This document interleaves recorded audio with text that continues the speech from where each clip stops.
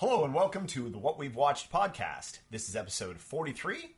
My name is Chris. This is Emmett. And this week we are going to be talking about Blue Velvet.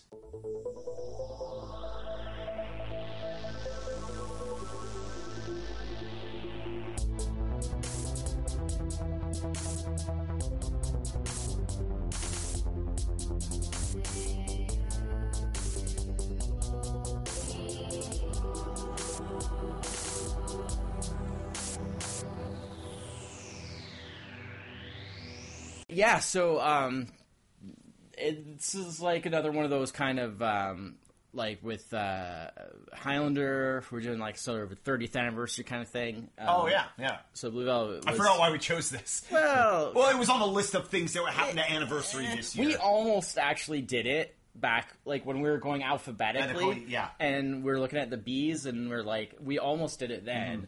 And it's funny enough, that's when we ended up going with the box. Yeah. Because we hadn't seen it before. Mm-hmm. Which is kind of funny in retrospect. It's kind of good because like I haven't seen this movie. Like this movie 30 years old this year. Mm-hmm. I haven't seen this movie in probably 20 years. So, I've been kind of like looking for an excuse to watch it. Yeah, which is why, we were close to doing it then. Yeah. So Blue Velvet was released in September of 1986, and written and directed, of course, by David Lynch. So obviously, I think I've mentioned before that, you know, I'm sort of like the resident Lynch fan. Yeah.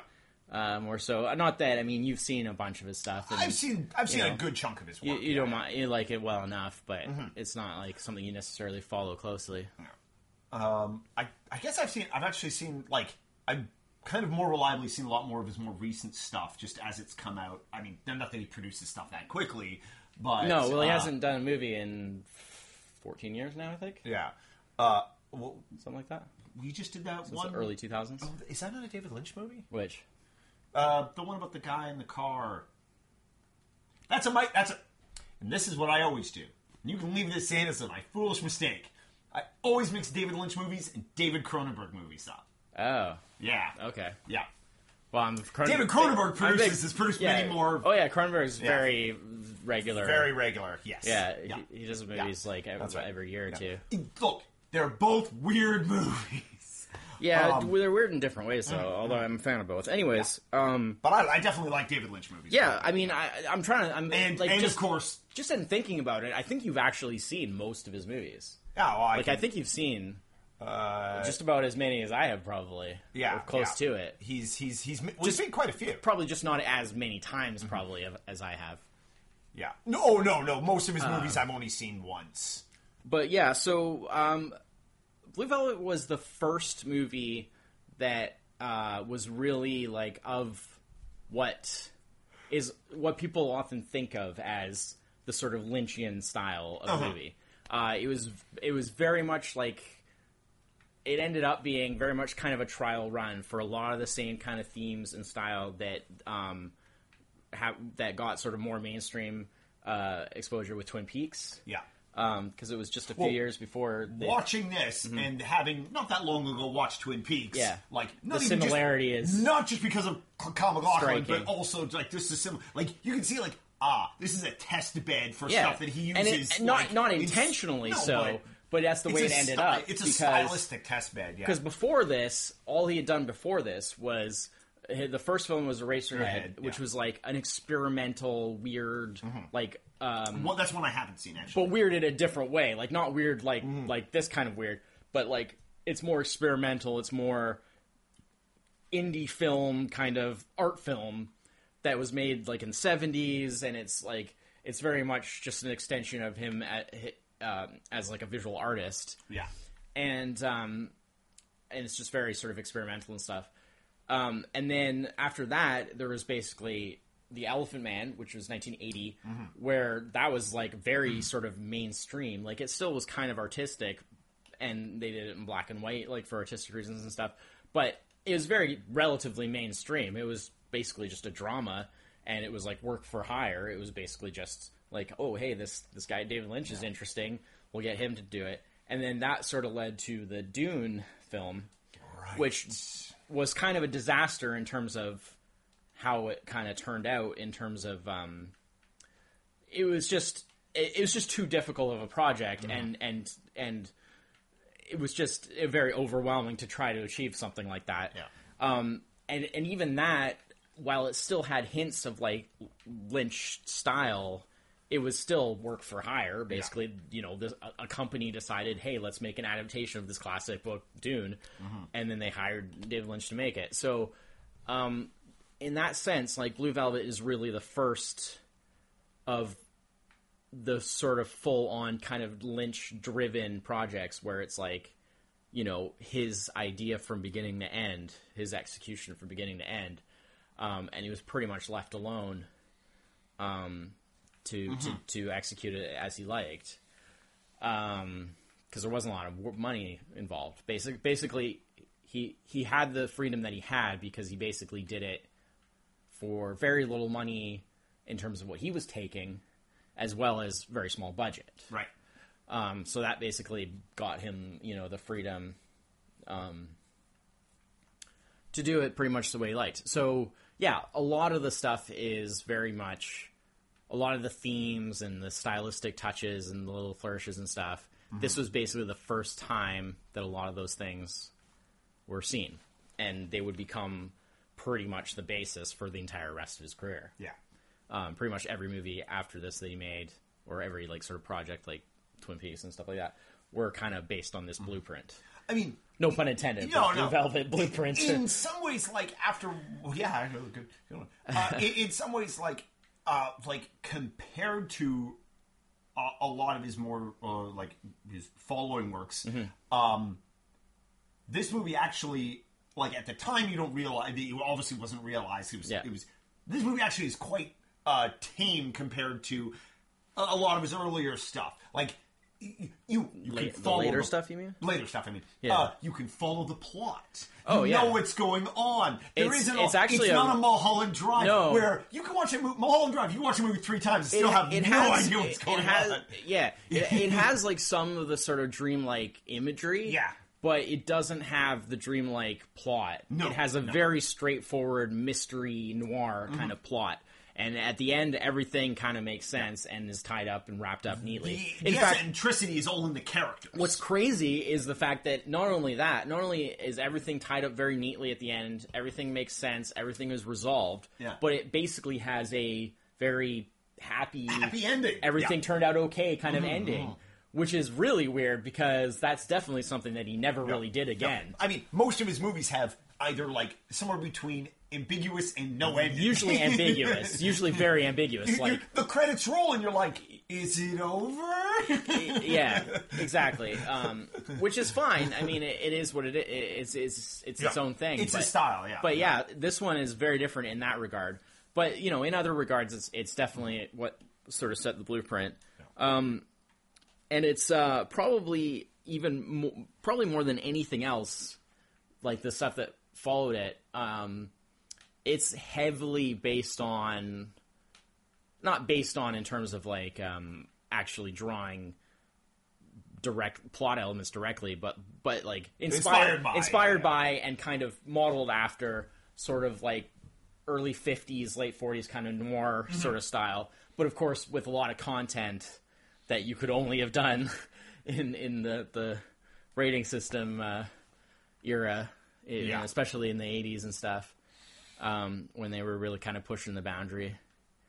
And so in that regard, it's sort of interesting. I mean, just the opening, like with the blue sort of curtain backdrop and the music and everything is very, and the credits, it's almost like, the way a TV the credits show. are. It's almost like a TV show. Well, it's almost like a TV show, but it also feels very much like, if it wasn't color, you could be like, this is the opening to like a early 50s like noir movie. Yeah, exactly. I mean, and then there's just like, I mean, I'll probably make a few comparisons here just because it's so obvious how much it kind of was a precursor to Twin Peaks. Oh, because massive. Because I mean, there's just stuff like the whole, like the town. I mean, it's basically the exact same theme in terms of going into like the dark underbelly of a seemingly idyllic on the outside small town. Yeah. it's meeting all these weird characters. Lumberton. It's like it's like very much like a lumber town, like a logging town, and wood processing sort of town, which is what Twin Peaks is as well. There's just so many things that are much similar, and Twin Peaks was just kind of the more mainstream sort of expression of the same sort of ideas that obviously got to a much wider audience being on network television. Because this movie is definitely not suitable for network television. No. There's actually although it is extremely highly regarded, especially in retrospect, it's often considered one of the best movies of the 80s, particularly in terms of mystery-based films. It has extremely high ratings on Rotten Tomatoes and stuff like that. I think it's 93 or something. It's extremely highly regarded. But it is also very controversial because of how extreme some of the content is. No punches are pulled. Well, very few punches are pulled. Anyway, and I think a lot of... I mean, certainly, you can point to sort of niche, really messed up horror movies and stuff from the era that have, crazy stuff like that, or even worse. But certainly, for a mainstream... cinema release that a regular audience might go to. It's really extreme. It definitely follows that category of R-rated movies from the 80s where they just kind of did whatever they wanted. Yeah, and I mean that's his MO is very much he will not pull a punch. He will not he puts a lot of really disturbing stuff in his movies a lot of times. But that's because, again, it's that whole dreamlike quality where he's basically manifesting the kinds of things that you might experience in dreams and in dreams and in nightmares, all together. But certainly it tends to lean towards the darker end of things. I think the cast in this movie. I do think it's interesting that Kyle MacLachlan here is playing very young. He's obviously supposed to be. So young too. He does. He looks really young, and he's this kind of semi sort of fairly naive kind of. I guess he's meant to be like early college, maybe around 20 or something, right? Because he's coming home from school for because his dad is in the hospital. They consistently refer to it as school, but not college though, which made me really it's normal to clearly he's too old for high school. Yeah. But wouldn't you just call it "I'm home from college" or university? No, I think they just called it school over and over again in the movie, which I guess maybe it's of the era that the movie takes place in. Seems to but it's just casually referring. But I mean, certainly it seems like he's early in college. Yeah. He's obviously not considered. He's obviously young enough that it's not considered that strange that there would be a romantic interest with. Because Sandy, Laura Dern's character, has not finished high school yet, so obviously there's a few years difference, but not enough that... She might be 17, it doesn't he's really, 19 or something like he's that. 19 or 20. It's not really enough to really raise eyebrows. It is one of those, those actors are so clearly also, close in age, it doesn't look weird on screen. But that's my point, is that he's obviously meant to be this fairly... young. Yeah. He was 27 at the time, and she was 19... So there was actually a huge... He was a young-looking 27. But what's funny is they made the Twin Peaks pilot only about 3 years after this. Yeah. And there, he's a fully experienced, mature FBI agent, And I mean, he looks pretty young, but it's also how you present a person, right? I wonder if they... maybe they could have also maybe make-upped him to look a little younger, too. No, he always looked young, because he first worked with Lynch on Dune, which was only a couple years before this. Yeah, and he looked young. And he's straight up meant to be like a teenager in that. That's right. And it's believable. Yeah. At least in terms of, he's believable as a movie teenager in that. And he was already in his mid-20s. I do think it's interesting that in Twin Peaks, again, I'm going to refer to Twin Peaks in the fact that this has kind of the blueprint of the way that you have the kids, the sort of kid characters, the teen characters in Twin Peaks, how they have this thing where they go off on their own to try to like investigate the mystery, and they get themselves involved in something that they can't really deal with, but like they don't go to like the adults for help and stuff. They like think like, oh, I'm gonna like figure this out myself because no one's helping. You know? Hardy Boys it. Yeah, and it's interesting that in this film, Kyle MacLachlan's character is like one of those young people that does that.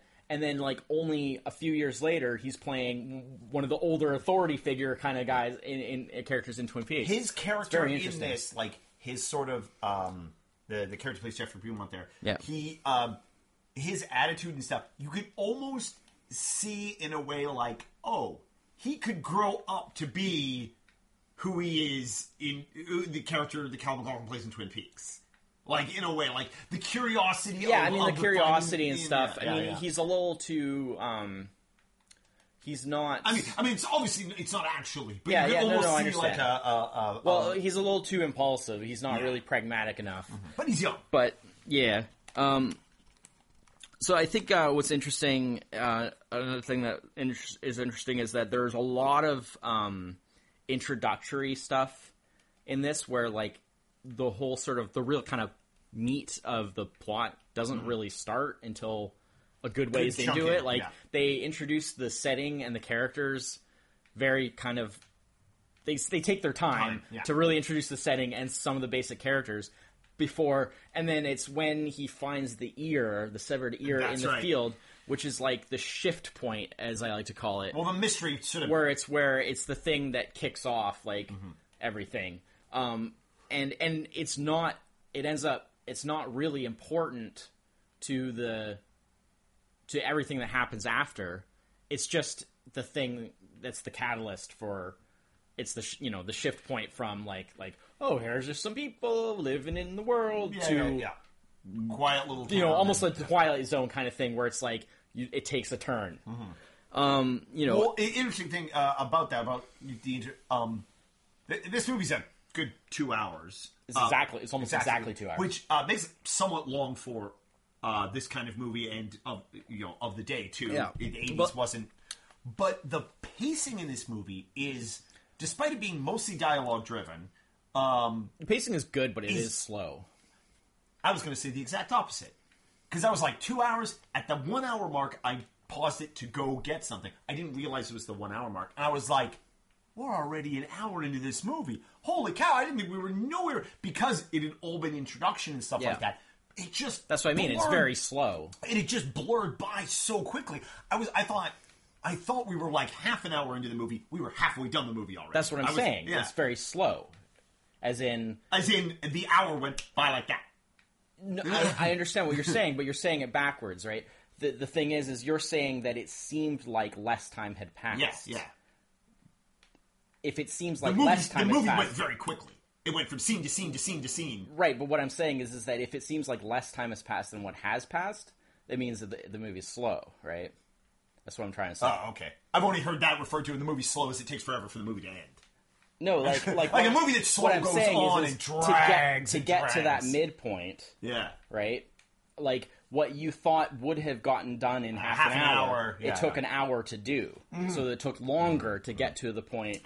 The pacing was slow, but it didn't feel slow. Exactly. Yeah. And I agree. And that's what I'm saying. It doesn't feel slow, but... Absolutely. Yeah. The pacing works, but what I'm saying is it is slow in the sense that it does take longer to achieve certain things. Yeah. That's all I'm saying. A lot of it is, I think it's because they have to take time to show you each of these characters.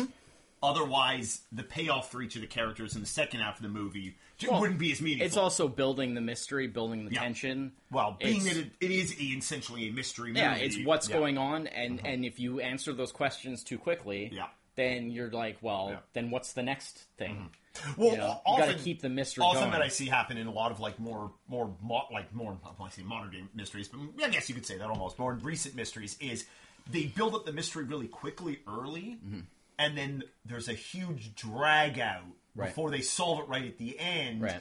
and you get bored. You're like, you've already figured it out, and you're waiting for the characters to, you know. Yeah, exactly. And what I'm saying, and that's what I'm saying is Lynch is very clever in how he keeps it going, and that was something where, I mean, with Twin Peaks, you know, they didn't want to solve like the central mystery of the show of the you know who killed Laura Palmer and the circumstances around it.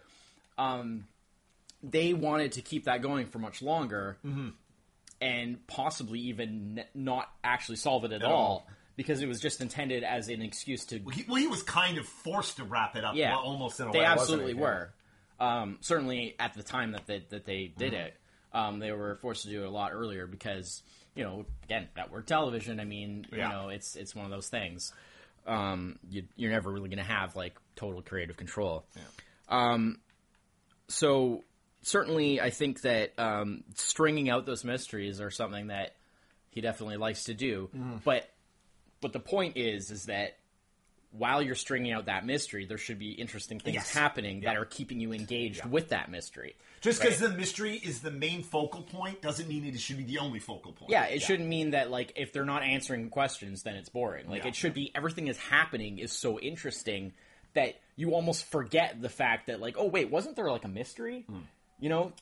You start to not even care about the answer because you're just interested in everything that's happening, you know? The movie also does a really good job of mixing what they let the audience know and what they don't let the audience know, so that, like, it's because some movies, like, the audience is privy to so much more information than, say, like, the main characters. Right. Like, you're consistently doing the, oh, come on now, how come they haven't figured that out? Yeah. And they do just enough here that you're never 100% sure. Yeah. Well, and a lot of times you see things from, you see things are presented to you from sort of Jeffrey's viewpoint in a way. Yeah. So you're with Jeffrey. So that in a way, most of this movie, you get a little bit, even though it's not directly told from his point of view, like it does jump around and stuff. But it pulls away from him. Like you say, it is with him most of the time. And so you see it from his point of view. Although off the top of my head, I'm trying to think of what scenes aren't with him. No, I think you're right. I think he's pretty much he's in almost every scene. Yeah. But it's not like like he's not the, like, if this was a book, he wouldn't be referred to himself as it's not a first person narrator or anything.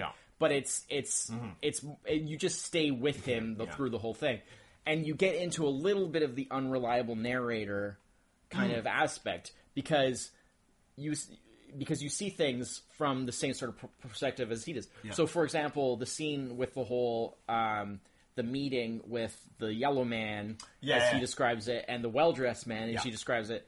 And it's like you see it, you don't get more information than he gets.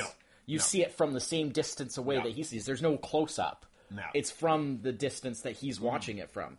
So his perception of it is the same as the perception that you get, because you're forced into that, because you're seeing it from his point of view. Not literally, obviously. You're not seeing it like through his eyes. But you're seeing it as if, say, that you're like sitting next to him. You're his passenger almost, you know. So yeah, exactly. I mean, it's that sort of thing. I mean, all these little clever little techniques and stuff. I mean, they've all been around a long time. Again, it's all. But it's just how he puts them together. Considering like this was only like a few movies into his career. Yeah. His ability to pull these off in the way he did. Yeah. But also like with the style that this movie has, in the kind of like it comes across like a 50s TV show in a way. Yeah. And like well, it's all those sort of influences. In a way, like, this movie could have probably, other than it's in many ways color plays a big thematically part. If this movie had been in black and white, wouldn't have felt odd in any way. Like, you know. In fact, you could like. It would have been really freaky. You could almost like. It makes me think of like the black and white version of The Mist. How it just brings this whole other kind of really freaky sort of quality to it. You could almost like, without much effort and without losing much, like rewrite this movie to play out and like sort of, you know, reestablish like, you know, not the theme, but the sort of how you see it, and have it look like exactly like a 50s movie. like a 50s mystery noir. Yeah. And, you know... Yeah. I mean, part of what Lynch... I mean, obviously it wouldn't be as abrasive as... Part of what Lynch does is that he always incorporates those elements, but fuses them with modern elements so that it's never just one thing. Yeah. It's a 50s noir style, but with a modern, at the time, 80s setting. And he kind of fuses elements of that. So, like, certain characters feel like very noirish characters, but they're existing in that 80s world, you know? Isabella Rossellini is clearly the, like damsel. Yeah, well, it's like the femme fatale. The femme fatale. You don't get involved because... She's the Lynch femme fatale. So, the problems run, like, super deep beyond, and like, weird. the scope of weird. And weird. Jeffrey Beaumont is the stand-in private, like, noir private eye character who's, like... They substituted... like the standard private eye. Well, they sort of combined. Well, they gave him curiosity versus the the more protective private eye angle, which you usually get in a Philip K. Dick book or something. But there's still a lot of element of that because it's all about he's Dorothy, Isabella Rossellini's character is like in trouble, and he just has this instinct that like he has to help her and protect her, even though he doesn't really know her, and it's a weird situation that he really shouldn't be getting involved in, but he does anyway. Yeah. And then we haven't talked about it yet, but the legendary. So the Frank Booth, the Dennis Hopper character, is one of those characters that's just people that haven't seen this movie have heard of this character. Yeah. And it's one of those. The main thing I remember from this movie is like all his quote stuff, right? Exactly. And there's probably one of David Lynch's most quoted movies, yeah. And all of it comes from Frank Booth. Yeah. Now, something that's interesting, a couple of things that are interesting. He doesn't appear in the film at all until like 44 minutes in. I looked at the clock or the timer, and it was about 40. That's quite a ways. It's like 44 minutes and 4 seconds, and then. What an appearance! Yeah, exactly, and what an appearance! And then basically, it's just like it's about a 4-minute scene that introduces the character. Yeah, then he's not seen again for like over 20 minutes after that. Yeah, no, because the next time you see him isn't till. And then you get the extended, like a 15-minute non-stop scene. Yeah, because the next time you see him is when Jeffrey goes back to watch her sing, and Frank Booth is there crying, watching her. Yeah. And then that turns, and then she goes, and that leads to a whole sequence. Him kidnapping. Take him on the joyride and everything. Yeah, that's when you really get to see the character really kind of fully going. Yeah. And you get like his gang. Yeah. Which is all like a lot of recognizable. The one guy in his gang is from Twin. There's a fish in the percolate. Yeah, Jack Nance. Plays Pete in Twin Peaks, and I mean, what a different kind of same mustache, everything. Oh yeah, he looks exactly the same. But what a weird sort of thing where Pete is always known as like this very sympathetic character. Everyone loves Pete in Twin Peaks. Like he's just so likable, so sympathetic. And then Brad Dourif. Yeah. Well, Brad Dourif had been in Dune. He had a fairly large role in that, and so that's where that connection came from. Yeah. And then Jack Nance was actually a friend of Lynch's, and he appeared in almost all of his earlier stuff. Jack Nance actually starred in Eraserhead. Oh, okay. But he looked really different because is that him on the cover? Yes. Wow, unrecognizable. It's because he. For whatever reason, he aged very quickly, and when you see him like being in Eraserhead, you see what he looks like in Blue Velvet, which is basically the same as he's always looked. Yeah. It's the same as he looks in Twin Peaks and stuff, right? He was when they made Blue Velvet, he was only like 43, and he looks like he's probably like pushing 60. 60, yeah. Wow. And that's the way he looked, like pretty much for his whole life. And he died. He was like in his early 50s when he died in the 90s. Wow. Which was a whole weird thing I'm not going to get into, but you can look it up. Jack Nance, you can look it up. It's a pretty weird story. But anyways, he was a friend of Lynch's, and he was in like almost all of his stuff.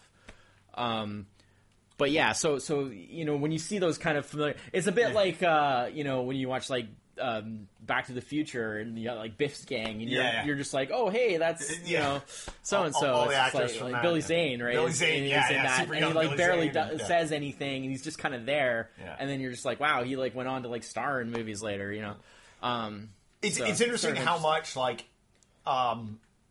because I'm not 100% sure of like how many films Dennis Hopper did previous to this, yeah. but Well, I feel like this movie. I feel like he played a Frank Booth-ish character for many movies after this movie. So, like, especially like a good example, everyone will know his character in Speed. Yeah, which was basically Frank Booth again. Well, almost anyway. A lot less like insane. Oh yeah, no. But I mean, in Speed, he's a lot more kind of just like standard action movie villain. Where he's the mastermind. He's Frank Booth is completely insane, crazy. Yeah. Sociopathic, you name it. Mm-hmm. Probably one of the weirdest, totally unhinged. Probably one of the weirdest, most like messed up, unhinged characters that has been seen on screen.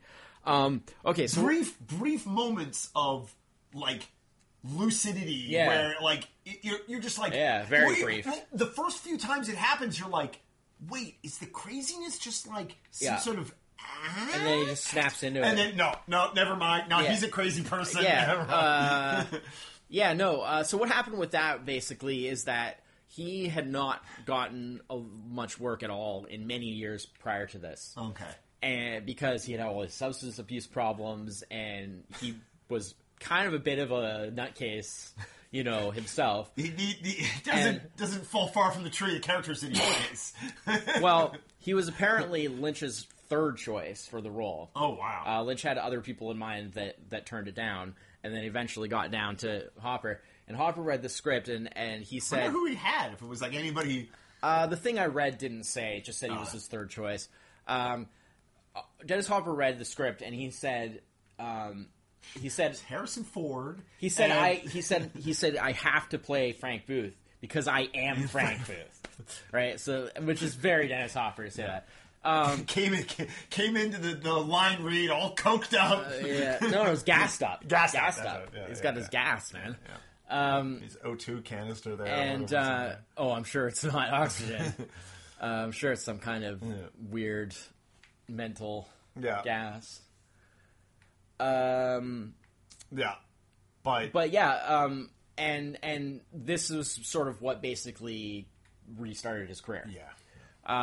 And so, unfortunately, as often happens, there is a little bit of a typecasting aspect that comes into play because people are like, oh, well, at least he can do that kind of role. So we'll just... But, I mean, he did do other things. I mean, when he played... in of course, True Romance, where he plays Christian Slater's character's dad. Yeah. And he played a very straight character, very good, he's a good guy, good, he's very, so I mean, he could still do other types of things. But, certainly, he did a lot of kind of psychos after that. Yeah.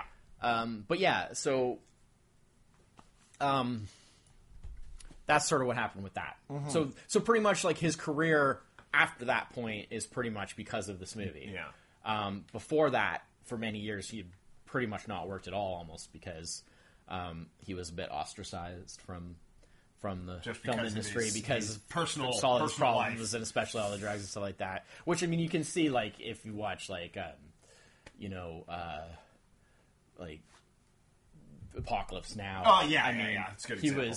He was gone in that making that, and he only had a small part, but like, and he's good at it. Don't get me wrong, but he was off his head. So that's that. Dean Stockwell. That was great. That was hilarious. In a way, actually plays a character weirder than almost Frank weirder. Booth. Yeah. So well, he's so inscrutable. Like Frank Booth, you can kind of understand. Oh, he's just a sociopathic nutcase, killer, criminal. But Dean Stockwell's character Ben, he's just like inscrutable. Like you just don't know what to make of him. You're just like, what is with this guy? Like it's never explained. He's one of those characters. Like when you first meet him, you're like, oh, he's high on drugs, and then a few seconds later, maybe he's just weird. It's a very is he acting this way just for Frank Booth? Exactly. I'm not sure. You never know. It's very ambiguous. It's a very Lynchian character, and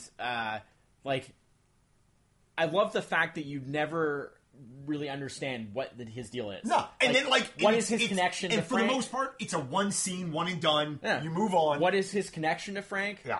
What does he actually do? Yeah. What does he do? What is his thing? They have a private conversation. Yeah, and it's awesome. Seemed to have something to do with like what the overall what the kind of the crime stuff that Frank Booth and the crooked cops and all that were involved in. Well, that's the thing overall. Is the interesting thing about this is the plot starts out with they're looking into Dorothy Vallon's the cops are looking into Dorothy Vallon's character. They find then Jeffrey finds the ear, and then there's like a murder, but there's no body, and then Frank Booth, and then of course as Jeffrey sees it, he sees the Wilderness Man and the Yellow Man have this conversation, and then of course you find out one of them's a cop, but you never really find out what that is all about because it doesn't actually have anything to do with Jeffrey's angle on his involvement. Yeah. Like, there's definitely, like, some kind of drug crime going on there, clearly. It basically has something to do with... But, like, in a town like this, like, how much, like, drug crime could there be? It has something to do with, basically, Frank or Frank's people, or Frank and his gang or whatever. Yeah. They're, like... killing drug dealers and then like taking their product or whatever. It's something to do with that. But then Lumbertown has like a huge drug trade. The whole that's those sleepy towns, man. That's always the way. The same thing happens in Twin Peaks. Yeah, it's true because they just traffic them through these towns because no one would ever suspect it. In Twin Peaks, they kind of explain because it's near the border. So they're doing like the over the border trafficking. But yeah, like, where was I there? Oh, yeah. So there's that, but that isn't directly connected to the whole thing with Dorothy's husband and son had been kidnapped by Frank or being held by him so to give him control over her. Yeah. That seems to be completely unrelated. It's just something, it's just more Frank's being crazy. You keep expecting like that to tie in something, like it's important that Dorothy, like, keeps singing because maybe that has something to do with, like, some kind of control over the nightclub or something. But none of that is ever... It doesn't seem to be related. It just seems to be that Frank... It's just like a passion project. He just got, like, obsessed with her or whatever and then just decided... Yeah. And she kidnaps her husband and son. Yeah, I mean, that's pretty much... It's, without getting into, like, plot details, which there's no reason for us to really do that. This is, I mean, you get into an era where you start spoiling the movie. Yeah, I mean, and it's not really the kind of thing that needs to really be talked about, you know. If you're interested, see the movie. Yeah. It's classic. It's very interesting. It has a lot of really extreme content, so definitely not for the faint of heart. Yeah. I mean, that's definitely needs to be said, because that sort of stuff's not for everybody. There's some pretty messed up stuff. I mean, if you've seen Lynch stuff, it's very similar to a lot of his other stuff. If you've seen, if you've seen Twin Peaks to a certain degree, it's a lot of the same themes, but obviously tamer because it's on network television. But if you've seen Twin Peaks plus Dennis Hopper plus R-rated, but if you've seen Twin Peaks: Fire Walk with Me, which is the movie that was made that was like a prequel to the show afterwards. It's very similar to that because the movie is like a very R-rated, very messed up movie, which is similar to this sort of thing. Wild at Heart.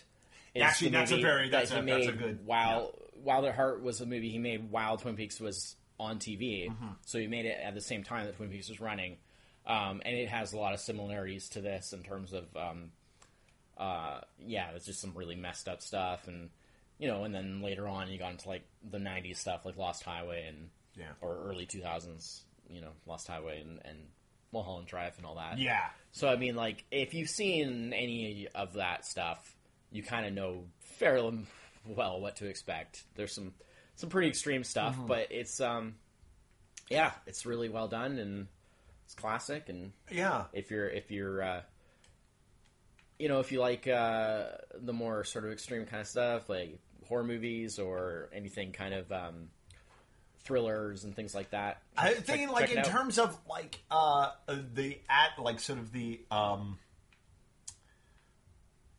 Clockwork Orange.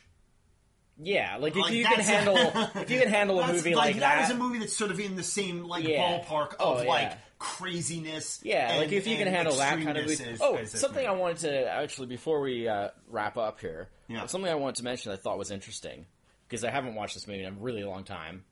Much like this movie, Blue Velvet. Yes. Yeah. So we both haven't seen it in a while. Yeah, I mean, I've probably seen it a little more recently. Yeah. Let's put it this. I'm pretty sure it's the late '90s was when the last time I saw it. Let's put it this way.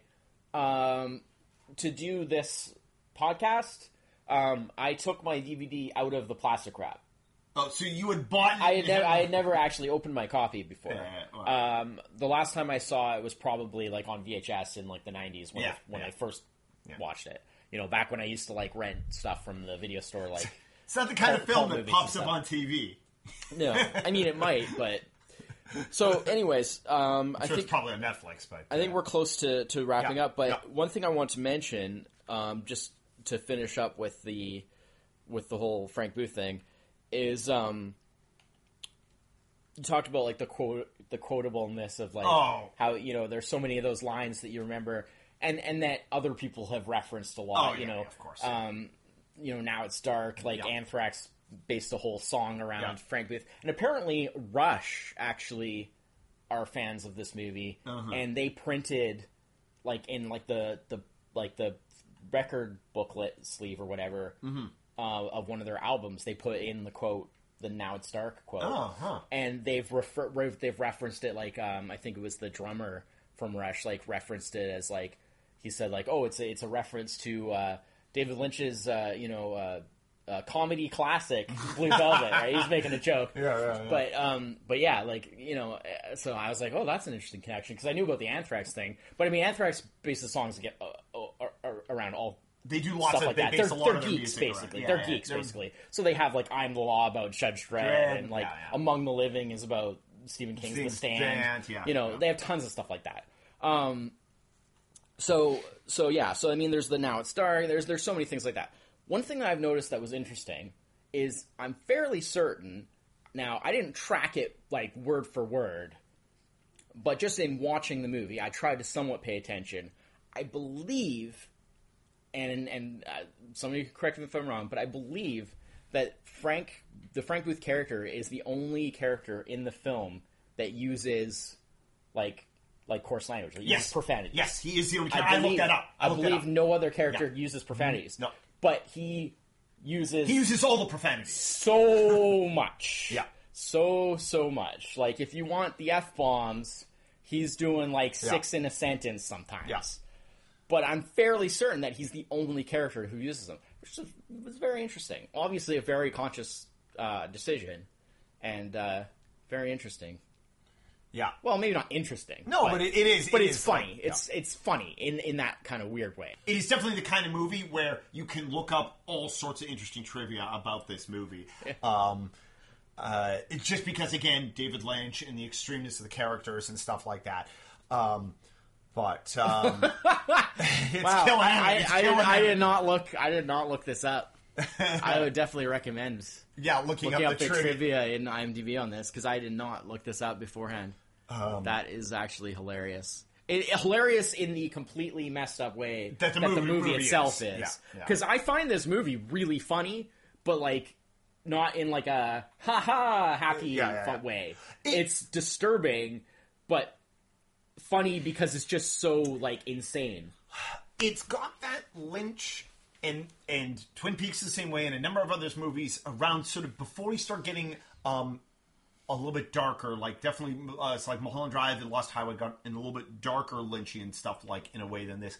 This is like lighthearted, but like extremely disturbing, but also lighthearted in a way. Like I can't even really explain it, but Jeffrey, you see it if you watch the movie. Kyle MacLachlan and Jane. Not Jane. Laura Dern's character are both very like.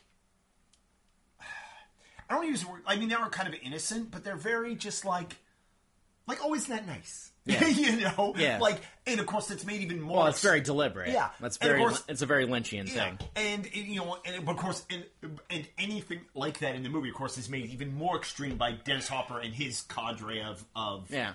of friends, Yeah.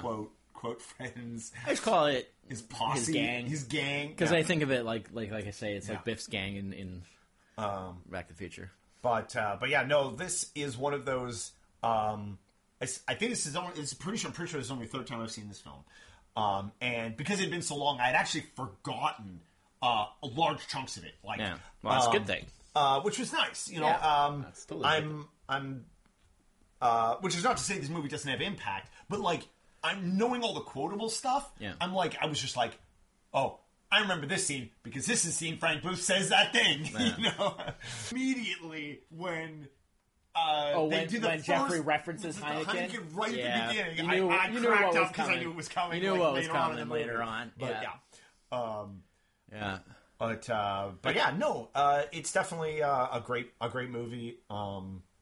A really good, like I don't want to say beginning, but a really good launching point for like the direction that David Lynch took for the rest of his films. I would probably, if you're not able to invest the kind of time and attention to get through Twin Peaks, because it is a television series, so it's 30 episodes, and parts of it can be really difficult to get through because it really drags at times.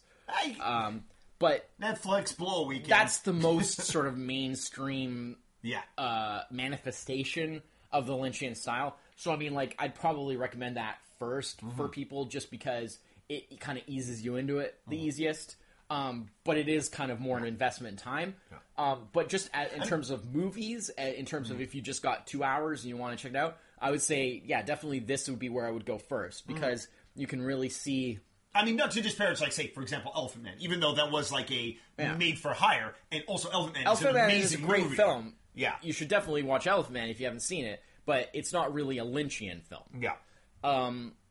My personal favorite David Lynch film is Mulholland Drive, but I wouldn't recommend that to a first-timer. Yeah. I would say start with Blue Velvet and kind of work your way up towards Yeah. Mulholland Drive from there.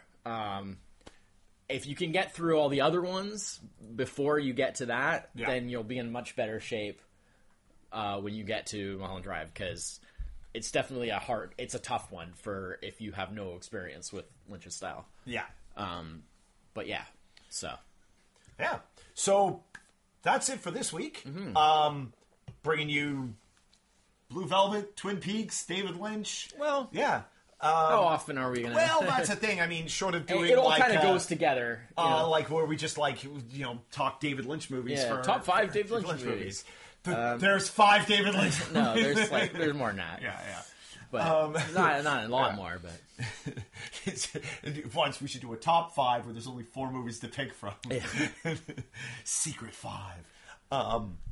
And yeah, so that's it. A little bit of a shorter episode this week, but that's mostly because we didn't want to dissect this movie too deeply. No, because there's no it kind reason of to. ruins it. There's no reason to. It's definitely a viewing movie. Yeah, we're trying to sort of fine tune like the right sort of balance of like just doing a sort of our review of how we think about it. Yeah. Offering a few sort of general details on the types of things that you might see in this movie without going into too much specifics, to just give you an idea, like, is it something that you'd be interested in?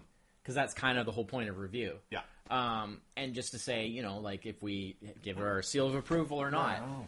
So, I mean, it's something that we're always trying to work on fine-tuning and finding the right kind of length, the right balance of conversation, and, so we'll see how this goes. Yeah.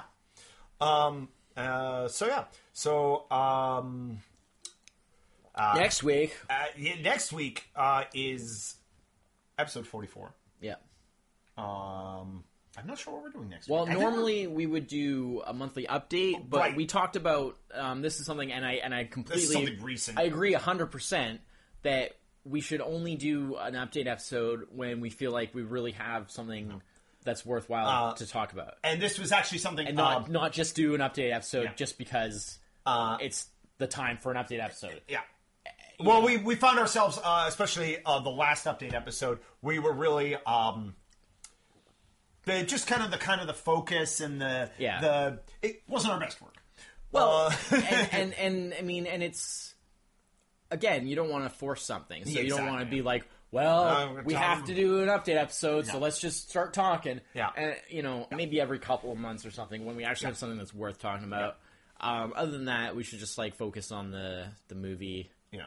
So what we're talking about for next week is we're going to try and do something a little more lighthearted. Yeah. Being that we've done a lot of really dark kind of some dark stuff lately. Yeah. Because even doing even Batman versus Superman was a bit that's dark. pretty dark. And then, doing Daredevil. Yeah. That's a really dark show and stuff. So it's all filmed at night. Yeah. And then this is really dark. So it's we wanted to do something maybe funny, but lighthearted, anyways. Yeah. So, as usual, we are on SoundCloud, which is probably where you're listening to this now. Mm-hmm. We are on Facebook, What We've Watched podcast there. You can subscribe, and communicate with us there. And also... Yeah, well, they finally launched the podcast support on Google Play Music, which was coming, but...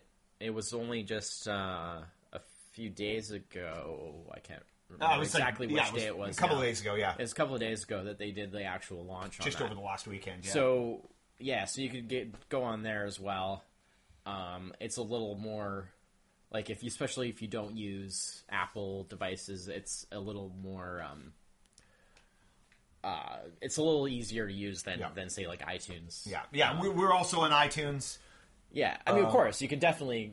our feed goes right through to iTunes and all that, but if that's... we have an RSS feed. If that's what you're used to using... Through SoundCloud, so it just... But I've tried out the Google Play Music thing, and it's if you're on, an Android device or something, it's way easier... To access?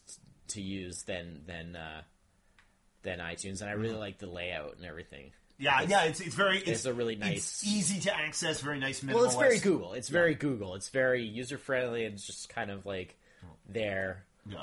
It's colorful, Yeah, actually, that was a big thing I noticed. Yeah.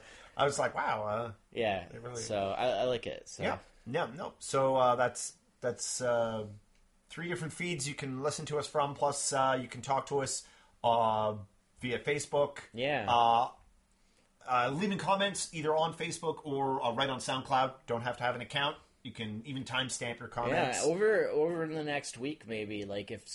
If anybody has ideas for lighthearted kind of movies that we could maybe check out to do for next week, that would be cool. Yeah, because we haven't really decided on anything yet. Yeah, other than just that we don't. Yeah, we keep talking about throwing a poll up for a movie, but. We just don't really, I just want to take a break from all the dark stuff. Yeah. We'll get back to more dark stuff later, because we tend to... It's funny, actually, because I was looking at, my collection to be let's find, some really lighthearted stuff, and I was just man, I have a lot of really dark stuff. I never thought of it that way, because I don't really think of myself as being a particularly dark kind of individual, but apparently... a lot of the movies I'm into are kind of dark. So. Yeah. Well, I mean, ranging dark, serious. It's drama. interesting because I'm not really a serious drama guy. But I just have. But I have so many a lot of action movies are pretty light. Yeah, the right kind of action. Yeah, movie but is we've light. been doing a lot of violence and stuff too. It's let's get something maybe that doesn't doubling down doesn't have a ton of violence. Between Batman, Daredevil, and this, dark violence. Anyway, that'll be the name of our... The Rundown. The Rundown. It's also a lot of That'll be the violence. name of our superhero. Dark Violence. Dark Violence. All right. But yeah. So, and then the week after that will be episode 45. Top 5. Yeah, and we've got a top 5 for that. Yeah. So, I can't wait. It is going to be the most weird, random top 5 ever. I think it... Because we're doing good. We're doing top 5 underrated movies, which could basically be anything. Yeah. So I feel there's going to be no way to predict. Yeah. who's going We to do kind what. of have a similar criteria for We have our a similar top. criteria. So at least we're But both being the same The field ballpark. is wide open. Yeah. It's going to be interesting. Yeah, I'm excited for that. All right. Yeah. So I guess that's it. Thank you all for listening. And until next week, I'm Chris. Zemet. Cheers. Bye-bye.